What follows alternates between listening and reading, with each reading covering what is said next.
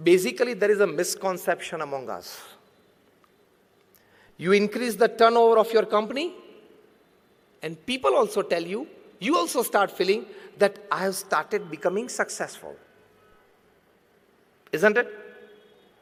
Yes or no? No. There is a big difference between growth, progress, and success. If you increase the turnover of your company from 50 crores to 100, from 100 to 500 crores, it is called growth. It is not success.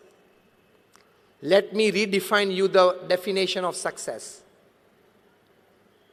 Increasing your materialistic possessions in all ways is your growth. That growth, if it is aided by ethics, ethic means discipline, means honesty, means norms, it is called progress. So growth plus ethics is progress. And that progress plus humanity, morality, and spirituality is called success. So again I tell you, your turnover increased from 100 to 500 crores, you are not successful, you have just grown.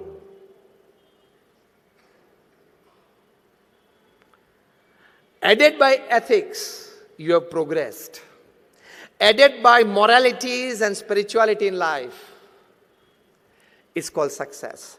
Because even after having $100 million in your bank account and you are not happy from within, you have just grown, you have not been successful.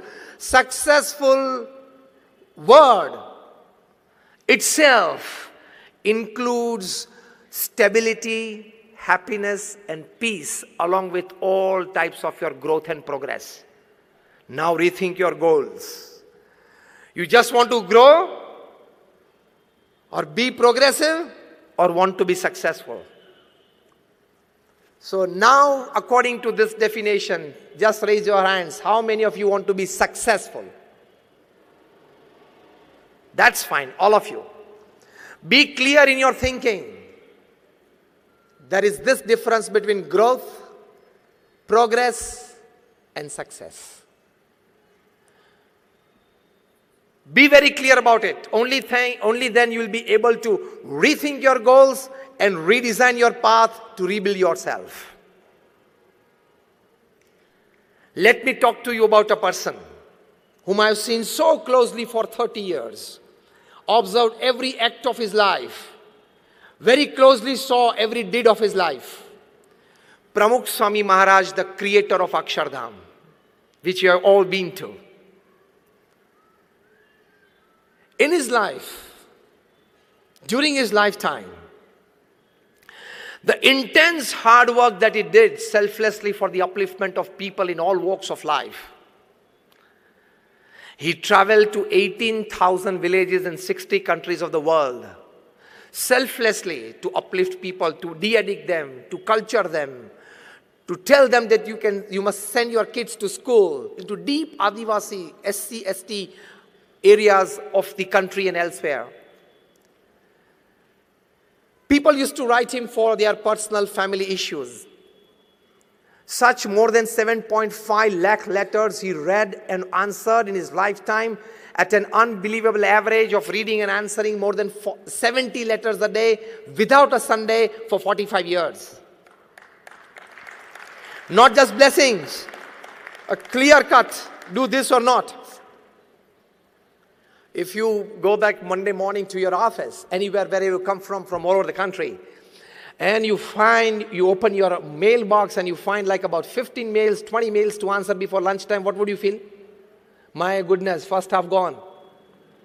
Pramukh Swami Maharaj answered 70 letters a day without a Sunday for 45 years. He met more than 500 people a day, personal audience to them, listening to their issues and guiding them well. He has been to Akshardham, such 1,300 campuses he single-handedly built and administered in 60 countries of the world.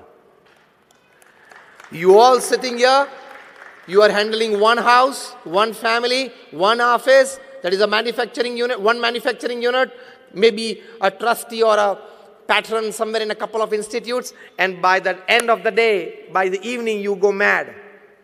Isn't it?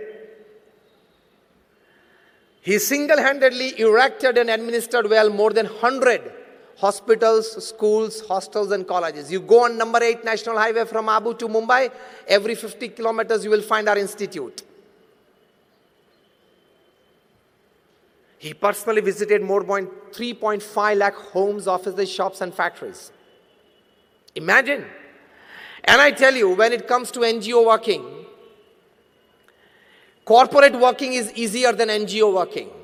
If you are going in an NGO to this class, because in your corporate world, the system of working and relationship is pay and smile. Your pay is liked by your employee, and so there is a smile on his face, and your employee's work, you like it, so there is a smile on your face. So you are paying him in money, he is paying you in work.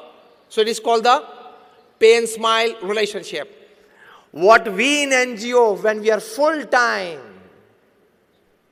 in an NGO, the relationship and the working model is serve and smile relationship. You have to serve and smile. For 26 years, for example, I'm doing this. I don't have a bank account. I don't touch money. I don't keep money. I don't wear ornaments. I have only 2 pieces of cloths. And this footwear I'm wearing is just the third in 26 years. But can you see a little lesser ounce of happiness on my face than yours? Serve and smile relationship, you enjoy much better. But when you are guiding a huge institute of the class of the BAPS organization that I come from, where you have to take care of people's emotions, of their wishes, of their likings. In your corporate world, you have to take care of this, but on a very little lesser way. If you don't like, you can hire and fire. Here it is not that. So guiding a huge NGO is more difficult than guiding a huge corporate. There Pramukh Swami Maharaj was extremely successful. He initiated more than 1100 saints like me.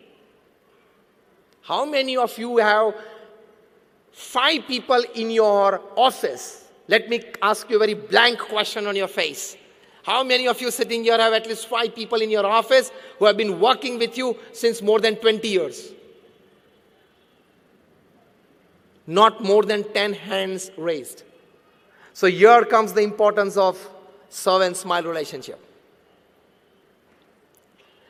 Of the 1100 saints that we are in the organization, more than 750 of them are graduates, postgraduates, chartered accountants, doctors, and engineers.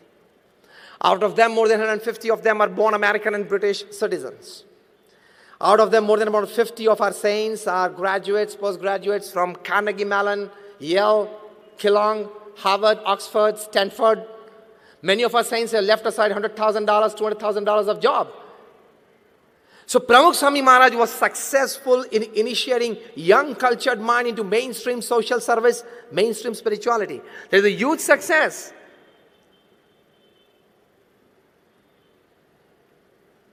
He worked with all his intelligence. He worked all with his emotions. He worked all with his spirituality in life. How? I tell you. Once he was asked, which thought remains with you 24/7? In your mind constantly.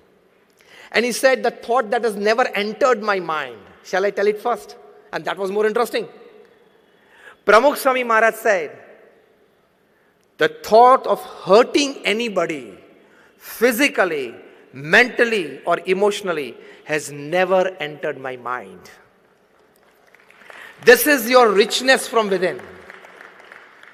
नहीं, ये office में नया आया है, शायद वो boss से बहुत नजदीक जा रहा है, इसको गिराना तो पड़ेगा. शायद आप गिरा दोगे, लेकिन आप भी एक दिन गिर जाओगे. The system is round and it comes back. छोटे थे तब फ्रिस्बी खेलते थे ना. You throw the frisbee in the air and it comes back in the same route. The law of karma applies. Live with this passion. Let me grow, let everybody grow. This is rethinking your goals. Let me enrich myself. Let my surrounding and people enrich themselves. Let me be wealthy, let him be wealthy. Let me work, let him work. Let me grow, let him grow. Let me be prosperous, let he be prosperous. Let me be happy, let he be happy. If you are driving a Hyundai of 25 lakhs and he's driving a Merc of 2 crores, don't envy. It is his destiny. It is his hard work. It is his luck. You are driving your luck, your destiny, your hard work. Simple. Remain satisfied. This should be your goal in life. Otherwise, your 25 lakh Hyundai car's joy will vanish within 1 week if you see a Merc parked beside you. And especially of your brother-in-laws.